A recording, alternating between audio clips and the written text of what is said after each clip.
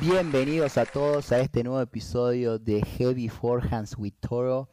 Espero que les haya gustado esa nueva intro que estuve trabajando esta tarde y bueno, todavía estoy aprendiendo, he escuchado de nuevas plataformas donde puedo jugar con el content creation, diferentes tipos de audio y bueno, todavía estoy aprendiendo, pero espero que podamos seguir aprendiendo juntos y qué lindo arrancar con ese aplauso, ¿no? Con todas las pilas, con las buenas energías para poder hablar de tenis, que es el deporte que nos gusta tanto a todos. Y bueno, desde ya muchas gracias a todos los que han escuchado el primer episodio donde estuve hablando del partido entre Carlitos Alcaraz y Novak Djokovic en la final de Wimbledon. Y ya he recibido muchos comentarios, bastante feedback, opiniones que planeo empezar a usarlo, incorporar en los próximos episodios y ya desde ahora voy a incorporarlo. Y uno de los comentarios que recibí fue, Felipe, ¿por qué no contás un poco más de tu experiencia como tenista? Y bueno, contanos un poco más sobre vos, qué onda con vos, cómo te estás tan de cerca al tenis y bueno, qué te da el derecho un poquito a hablar de tenis, ¿no? Y bueno, yo no quería hablar mucho sobre mi experiencia porque no era como el objetivo del podcast. El objetivo del podcast es analizar los partidos, analizar los torneos y bueno, cualquier tipo de noticia ligada al tenis, pero focalizado en los torneos profesionales. Pero sí, si alguno quiere saber un poco más sobre mí, se la hago cortita y al pie. La definición de un minuto de mi carrera profesional, no. Pero sí, yo juego al tenis desde que tenía 8 años, ahora tengo 24, ya desde 16 años que juego al tenis. Jugué en Argentina torneos de los 10 años hasta los 18, jugué todo lo que es G3, G2, G1 y también jugué lo que es la Gstaad y ITF y me fue bastante bien, relativamente bien. Y a los 18 años apareció esta oportunidad de venirme a los Estados Unidos y jugar college tennis para también conseguir mi título universitario. Y bueno, me vine para acá, eso fue en agosto de 2017 y jugué 5 años de college tennis. Me gradué en mayo de 2022 y fue una muy buena carrera. Tuvimos años que estuvimos rankeados top 50 de la nación, que eso fue un buen logro para la universidad. Y también jugué un poco profesionalmente, pero bastante poco. Jugué un par de futures en los veranos y tuve un par de puntos ATP, pero jugué relativamente poco. Y bueno, en mayo de 2022 es cuando tipo paré de jugar competitivamente y ahora lo veo desde otro punto de vista. Yo ahora tengo un trabajo de oficina, trabajo en un fondo de inversión y estoy más desligado del tenis, pero todavía juego todos los días. Soy un jugador amateur fanático, ¿no? Juego casi 5 o 6 días a la semana y me veo todos los torneos. Así que sigo siendo un fanático del tenis y bueno, llegó esta idea de hacer un podcast que, como veo tanto tenis, bueno, está bueno dar mi opinión y bueno, y de paso también aprendo lo que es un poco esto de content creation. Y así es como vino la idea y eso fue la definición de mi carrera deportiva en un minuto.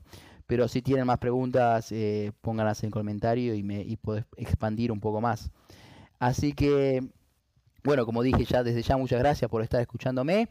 Y bueno, arranquemos con todas las pilas a hablar de este deporte que nos gusta tanto a todos. En el episodio de hoy vamos a estar analizando los 3 torneos ATP que se disputaron esta semana. Vamos a estar arrancando con la final de Båstad, el Nordea Open. Seguro que pronuncié mal Båstad, así que para mis amigos de Suecia, por favor, corríjanme esa pronunciación. Si está mal, déjenme saber. El segundo torneo que vamos a estar analizando es el Gstaad Open, que se disputa en Suiza, también en polvo de ladrillo.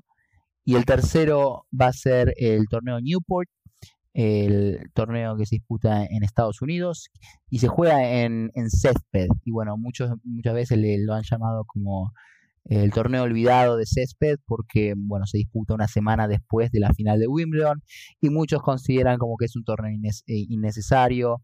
Pero bueno, se puede hacer el mismo argumento en términos de los torneos de polvo ladrillo. Ya se jugó Roland Garros, qué necesidad de jugar torneo de polvo, así que bueno, dejen su opinión, dejen sus comentarios sobre el tema. Pero bueno, este torneo tiene mucha tradición y normalmente traen jugadores, los americanos les importa mucho este torneo y hay muy buen nivel. Y también hay jugadores australianos que juegan muy bien en césped con el Sasaki Red, así que siempre es un torneo interesante. Bueno, chicos y chicas, arranquemos a analizar esta final de Båstad entre Andrei Rublev y Casper Ruud. Ambos jugadores tuvieron unos buenos partidos previamente a esta final. Andrei le ganó a Francisco Cerúndolo, nuestro compatriota argentino, que tuvo un partido muy cerrado contra Andrei, pero Andrei terminó siendo mejor al final.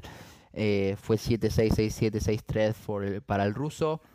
Pero igual muy buen torneo para Frank, que sigue teniendo un muy buen año.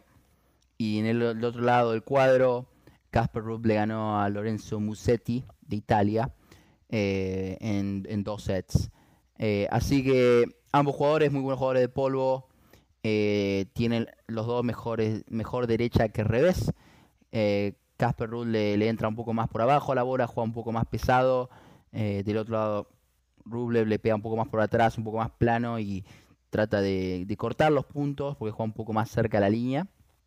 Así que va a ser un duelo interesante. Yo pensaba, lo ponía como favorito a Casper porque venía de hacer final en Roland Garros. Y si bien no tuvo el mejor año en los Grand Slam, ha jugado bastante bien, muy bien ha jugado. Si haces final de Roland Garros, tenés que jugar muy bien. Así que, pero del otro lado, Rublev también había tenido un muy buen año hasta la fecha, que ganó su primer Master 1000 en Monte Carlo, que Casper del otro lado todavía no ha podido ganar uno de esos eventos grandes como un Major o un Master 1000 o el Master de fin de año. Pero está ahí tocando la puerta, está a punto de ganar uno de esos. Así que yo lo ponía a Casper como favorito. Yo pensé que en polvo le podía hacer picar con esa derecha por el lado del revés y tirarlo para atrás a Rublev. Y una vez que lo tirás para atrás a Rublev, ya no puede generar tanta velocidad con su bola. Pero ¿sabes lo que pasó en este partido? Es que las condiciones estaban un poco más lentas. Estuvo la lluvia, que fue protagonista por momentos en el primer set, y hizo que las condiciones sean más lentas, que después del pique la bola no reaccione tanto. Entonces, para jugadores que le pegan con top, eh, no le ayuda mucho, es más, beneficia mucho más a los jugadores que le pegan un poco más por atrás y que juegan a la altura de la cintura. Así que ya de por sí las condiciones ayudaban un poco más a Rublev. Y bueno, el primer set fue un partido muy cerrado, que en el que Rublev aprovechó las condiciones y jugó cerca de la línea. Y lo que hizo muy bien es usar el revés, tomarlas temprano y no dejar a Casper Ruud que se invierta y que juegue esa derecha pesada. Entonces ya desde primera o segunda bola, Rublev ponía presión jugando cerca de la línea y como que Casper no se podía acomodar y jugar esa derecha invertida que le gusta. Y sabes, algo que usó muy bien Rublev fue el revés paralelo. Si van de vuelta a ver la repetición, si tienen el Tennis Channel, lo pueden ver el partido completo, o si no en YouTube tienen unos highlights que eh, se ve relativamente bien y se ven los puntos más importantes del set. Pero van a ver que Rublev se metió un pasito en el revés y pudo jugar el revés paralelo, y eso hace que a Casper, que le gusta, si vos lo ves parado en el medio, normalmente se tira un poquito para la izquierda para darse como un paso en anticipación para invertirse, pero ese revés paralelo lo tomó un poco por sorpresa, entonces ya de una Casper tenía que correr y patinar más de lo que le gusta a él. Y bueno, en ese primer set fue 7-6 para Rublev. Y en el segundo set, Rublev jugó un montón, jugó un pedazo.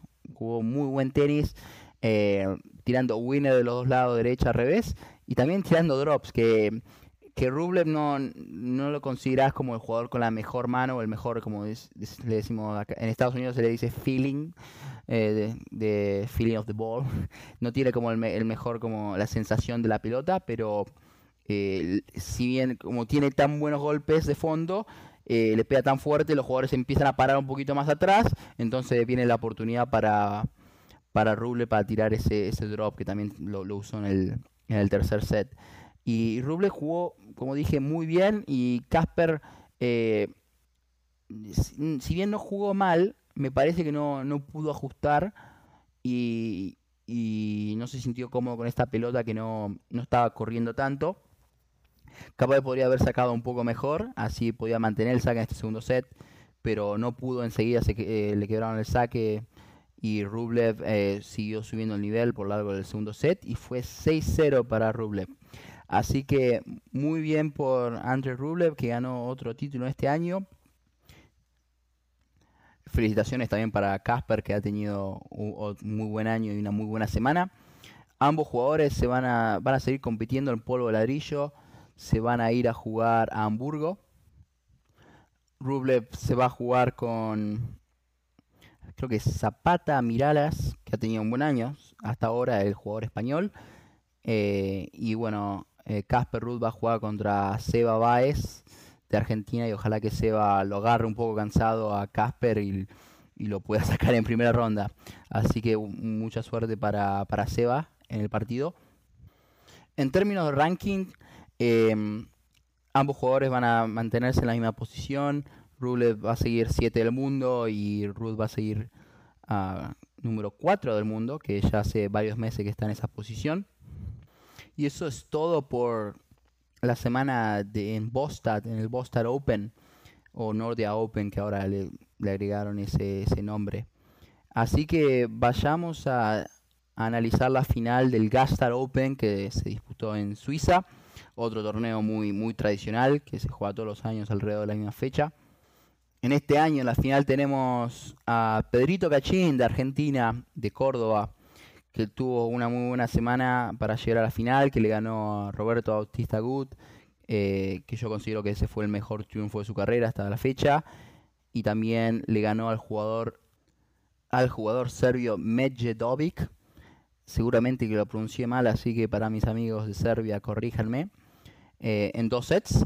Y del otro lado teníamos a Albert Ramos Viñolas, un experto en el polvo de ladrillo, si bien en términos de edad ya es un jugador de los más grandes, de los más viejitos, le diríamos, pero siempre es muy peligroso en el polvo de ladrillo, porque bueno, es zurdo, entonces tiene una muy buena derecha cruzada, el revés también es muy sólido y patina y se mueve bien y puede jugar pesado, puede jugar alto y puede también variar muy bien las alturas. Entonces es un jugador muy duro siempre de combatir en el polvo de ladrillo. En esta final, Ramos, con mucha más experiencia, pero Pedro venía con toda la confianza. Este es el mejor año de su carrera hasta la fecha. Así que tenía con qué ganar la final. Al principio del partido, en el primer set, Ramos arranca jugando muy bien. Arranca siendo agresivo con su derecha y si bien normalmente él la juega un poco más pesada en las primeras 2 o 3 bolas, acá al principio del partido ya después del saque, en el segundo tiro, ya empezó a jugar un poco más rasante, un poco más fuerte, y eso sacó de posición a Pedro, que normalmente, la manera que normalmente le juegan a Albert es, le laburan el punto por el revés, o sea, si vos sos Pedro, sos derecho, le jugás esa derecha pesada por el lado del revés y después lo haces lo haces correr por el lado de la derecha. Pero bueno, mérito para Albert, que jugó fuerte jugó más rasante, y entonces Pedro no se pudo acomodar en el primer set y fue 6-3 para Albert. Pero enseguida en ese segundo set Pedro se acomodó, se metió un poco más adentro de la cancha. Pedro, cuando juega bien, está dentro de la cancha, juega un poco más rasante, con una derecha un poquito más plana, tiene una puñalada bastante abierta, pero también le puede entrar por abajo como cualquier jugador de polvo. Y cuando se mete dentro de la cancha también puede tirar drops, puede variar un poco más, se puede meter en la red, tiene bastantes variantes, y eso es lo que hizo en ese segundo set, que lo tiró un poco más para atrás a Albert, y Albert también erró más derechas, especialmente al principio de ese segundo set, erró derechas que eran un poco más como muy anchas o muy largas, y bueno, le dio la oportunidad para Pedro para ponerse arriba en ese segundo set rápidamente, que bueno, quebró enseguida y se puso 2-0 y pudo quebrar de vuelta y siguió en esa seguidilla de puntos para ganar el segundo set 6-0, que fue la verdad inesperado. Era esperado que iba a ser un partido disputado, pero después de que ese primer set sea para Albert, la tendencia parecía que Albert se lo iba a llevar, pero muy bien para Pedro llevando el partido para ese tercer set en su primera final.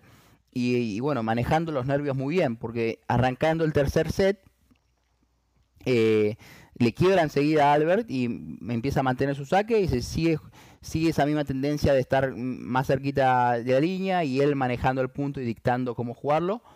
Y bueno, Pedro en muy buena condición física, no parecía cansado, y Albert tampoco. Pero bueno, en este tercer set ambos siguieron manteniendo el saque hasta el 4-2, que Pedro iba ganando y sacaba Albert Ramos. Y bueno, era el mejor momento para Pedro en donde él quería estar, ¿no? Estás en la final, en tu primera final de ATP 250, estás 4-2 arriba y te puedes soltar un poquito para quebrarle acá y después ir a sacar para cerrar tu primer título. Pero bueno, Albert como buen batallador que es, jugó muy bien los siguientes puntos, los dos siguientes games y bueno, la peleó y le puso el marcador a 4 iguales. Y no sé qué pasó por la cabeza de Pedro, si empezó a pensar un poquito más, creo que tuvo un par de malas decisiones, me acuerdo que era en el 4-3, él arriba en el saque 15 iguales, tira un drop que flotó bastante y capaz que, bueno, Albert se dio cuenta que había nervio del otro lado, pero igual Pedro siguió jugando, no se puso, no se desvió de la táctica, siguió jugando su tenis. Ambos jugadores mantuvieron saque de ese 4 iguales, se pusieron 5 iguales y ahí Pedrito sí que lo fue a buscar, jugó bien con la derecha, creo que tiró un winner, una muy buena derecha paralela en ese game del 5 iguales, le quiebra 6-5 y bueno, para ir a cerrar su primer título ATP sacó muy bien. Y en el 40-15, 6-5 arriba, 40-15 en el tercer set, saca un primer saque muy fuerte, le queda la bola corta para meterse y se mete de revés y tira ese winner cruzado para ganar su primer título ATP. Felicitaciones Pedro por tu primer título. Bueno, felicitaciones también para Albert por una muy buena semana. Y creo que este es el tercer título argentino del año. Seba Báez ganó en Córdoba, después tenemos a Fran Cerúndulo ganando en Gstaad, en césped, y ahora Pedro Cachín ganando este título. Por favor, avísenme si comenten si me olvido de algún argentino que haya ganado otro título ATP. Ambos jugadores ahora irán a jugar otro torneo esta semana que viene, en polvo también, y bueno, Pedro va a ir a jugar a Hamburgo y Albert Ramos va a ir a jugar a UMAG. Así que con poco descanso tienen que seguir afinando sus armas, seguir afinando su juego y poner la cabeza, poner su mente en el próximo torneo y en el próximo partido. Y si analizamos un poquito las dos finales que hasta ahora he hablado, fueron, si bien finales en polvo ladrillo, fueron, la verdad, tácticamente se jugaron un poco distinto porque en la primera final entre Rublev y Ruud fue un poco más de saque y primera bola, las condiciones eran distintas, estaba más nublado, entonces la bola picaba menos, como ya he mencionado. Entonces los rallies eran distintos y Rublev como que había cortado el punto de una. O sea, en la primera y segunda bola le pegaba más fuerte. Y bueno, en la otra final, si bien Albert por momentos cortaba los puntos rápidamente, después ya en el segundo y el tercer set hubo rallies más largos y los puntos eran más trabajados. Y eso, bueno, también tiene que ver un poco con las diferencias técnicas entre los dos jugadores, entre los cuatro jugadores, ¿no? Porque ambos, Ruud y Rublev, tienen los dos muy buena derecha y después los comparas con Pedro y Albert, que los dos tienen también buena derecha, pero es una derecha un poco más trabajada, que hay que como que trabajan el punto y la preparan hasta que la bola quede corta y no que termina el punto en la primera o segunda bola. Así que esos son uno de los detalles que vi entre las dos finales. Y bueno, vamos a discutir la final es el último torneo de este episodio. La final de Newport, que jugaron Alex Michelsen, el youngster de 18 años, que bueno, ya se comprometió a jugar en la Universidad de Georgia, pero no sé si irá a jugar, ya que bueno, le está yendo muy bien. Yo personalmente pienso que debería ser jugando pro, bueno, pero voy a expandir, voy a seguir hablando un poco más, desarrollar en eso cuando termine el episodio.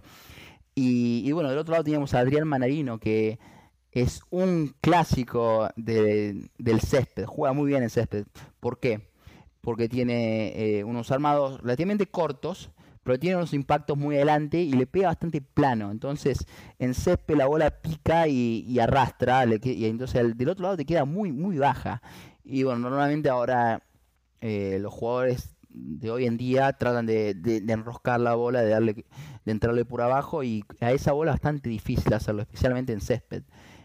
Así que eso es lo que lo hace un muy buen juego de césped. Esta semana ya había hecho, no esta semana, este año había hecho final en Mallorca, y normalmente en Wimbledon le va bien. Creo que este año no le fue muy bien, pero ha hecho cuarta ronda en previas instancias.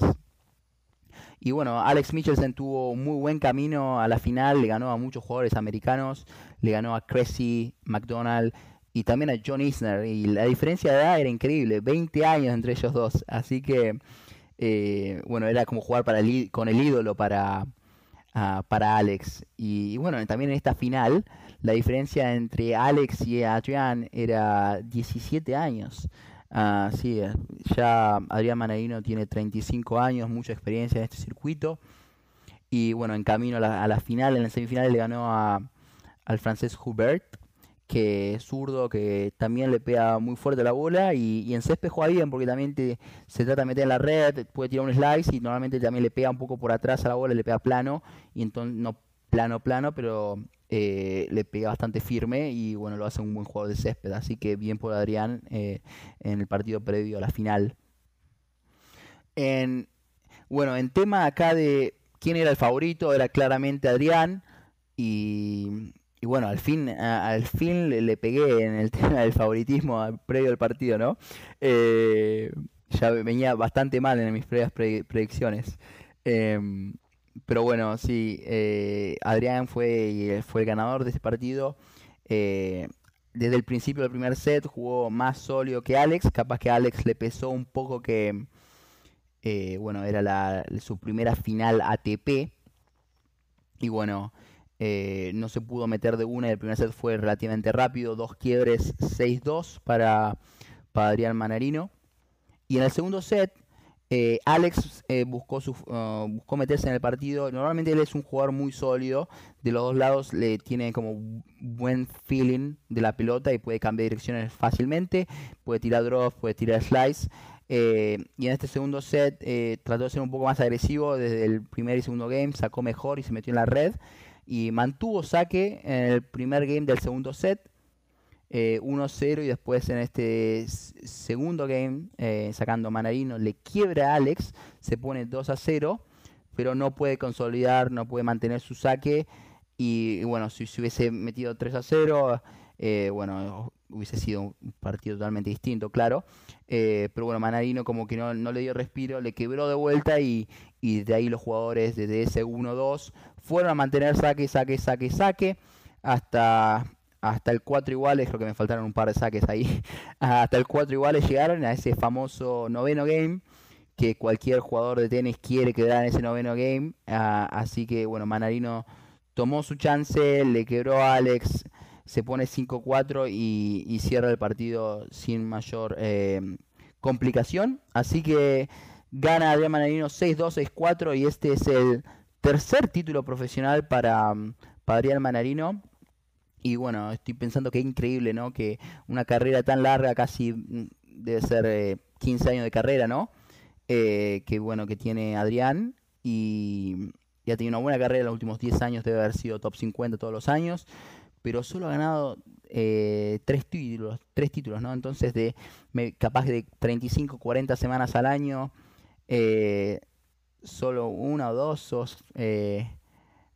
salís ganador, ¿no? Y bueno, y eso es para los mejores jugadores. Y hay más jugadores que están top 100 y todavía no han ganado su primer título. Eso es una de las curiosidades del tenis, pero sin irme por las ramas, porque a mí me encanta irme por las ramas. Felicitaciones para Adrián Manarino. Y bueno, también felicitaciones para Alex, que bueno, tiene un gran futuro por delante, es solo 18 años, es chiquito, y, y yo creo que, como dije previamente, que él debería ir y jugar profesionalmente, y esto bien es una opinión bueno, opinión mía, que yo jugué college tennis, o sea, yo soy un fan de college tennis. Yo siempre le digo al jugador promedio que debería ir a jugar eh, college tennis, porque bueno, tiene muchos beneficios. Bueno, te sacas un poco de la presión de encima de conseguir tu título y te seguís desarrollando como jugador de tenis y como persona. Eso es sin expandir mucho, son el mayor beneficio. Pero yo creo que si tenés el nivel tenístico, ya a los 18 años, de poder jugar profesionalmente, deberías, deberías ir de una a jugar profesionalmente, porque tenés la oportunidad de jugar con mejores jugadores que vos, jugadores del mismo nivel que vos y jugadores de más nivel más abajo que el de Alex, ¿no?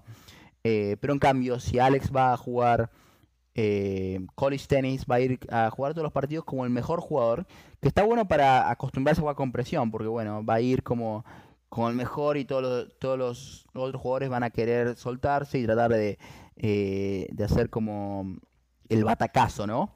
Pero yo creo que Alex tiene que jugar con mejores jugadores. Yo creo que ya tiene esa intensidad para poder jugar con grandes jugadores, y bueno, y ahora es chiquito, ahora tiene que desarrollarse todavía físicamente y sumar un par de kilos a ese cuerpo, y va a tener la bola que le va a correr un poco más fácil también. Pero bueno, esa es mi opinión sobre él, lo que debería hacer. Y bueno, y college tennis va a seguir siendo un tema en este podcast, en este maravilloso viaje que estamos haciendo juntos, ¿no? Bueno, ahí me estoy yendo por las ramas de vuelta. Pero sí, vamos a seguir hablando del college tennis. Voy a tratar de hacer un episodio pronto, capaz que en algunas de las semanas que no haya ningún torneo y no haya no haya ningún partido que analizar. Y bueno, en este episodio voy a tratar de hablar de mi experiencia y cómo me reclutaron para jugar college tennis en Gstaad, cómo fueron los entrenamientos, cómo fue viajar con el equipo, qué título elegí, por qué lo elegí y qué opciones tiene un jugador de 18 años con un muy buen nivel. Y también podemos hablar de las opciones tipo qué hacer después de graduarte, que hay muchas opciones de quedarse en Estados Unidos. Pero eso es algo para el futuro que va a venir en los próximos episodios. Así que eso es todo por hoy. Ya analizamos esas tres finales, que hubo muy buen tenis esta semana. Como dije, también se jugó la Copa Hoffman. Bueno, esa fue una exhibición que no dio ningún punto ATP. Que seguro voy a hacer alguna mención en algún futuro episodio. Pero también otro torneo que se jugó fue el Ultimate Tennis Showdown, o UTS o UTS, como ustedes le quieran llamarlo. Bueno, pero este es un evento muy particular, es muy interesante, porque bueno, se juega el tenis con otro formato, con otras reglas. Los fans están mucho más involucrados, y si bien es una exhibición, grandes jugadores quieren jugar el torneo. Y bueno, a mí me pareció muy interesante, muy divertido. Tuvimos a Diego Schwartzman jugando, que se disputó en Los Ángeles. Y bueno, voy a hacer un episodio solamente dedicado al Ultimate Tennis Showdown. Y ese episodio va a ser, creo que lo voy a publicar este miércoles o el jueves que viene. Veremos cómo vengo con los tiempos. De a poco me estoy haciendo un poco más eficiente en editar los videos, así que ojalá que este miércoles ya lo pueda publicar, y ustedes espero que les guste. Bueno, eso es todo por hoy. Como ya les dije, si les gusta mi contenido, por favor suscríbanse a mi canal. Bueno, ya he publicado ahora en YouTube, lo tengo en Spotify for Podcasters, y Apple Podcast también. Y bueno, y también dejen sus comentarios, dejen su opinión. La idea de este programa es que de este contenido todos y todas puedan disfrutarlo, y que podamos aprender juntos, y que podamos seguir disfrutando de este deporte que es tan lindo. Así que también síganme en Instagram, y que es feliacosta1, y que bueno, voy a seguir publicando tipo los updates de cuándo voy a seguir subiendo los próximos episodios. Así que bueno, de vuelta, desde ya, gracias y que tengan una muy buena semana. Espero que hayan disfrutado este episodio de Heavy Forehands with Toro. Y bueno, que terminen bien el fin de semana este domingo. Y nos vemos el próximo miércoles en el próximo episodio. Chau, chau.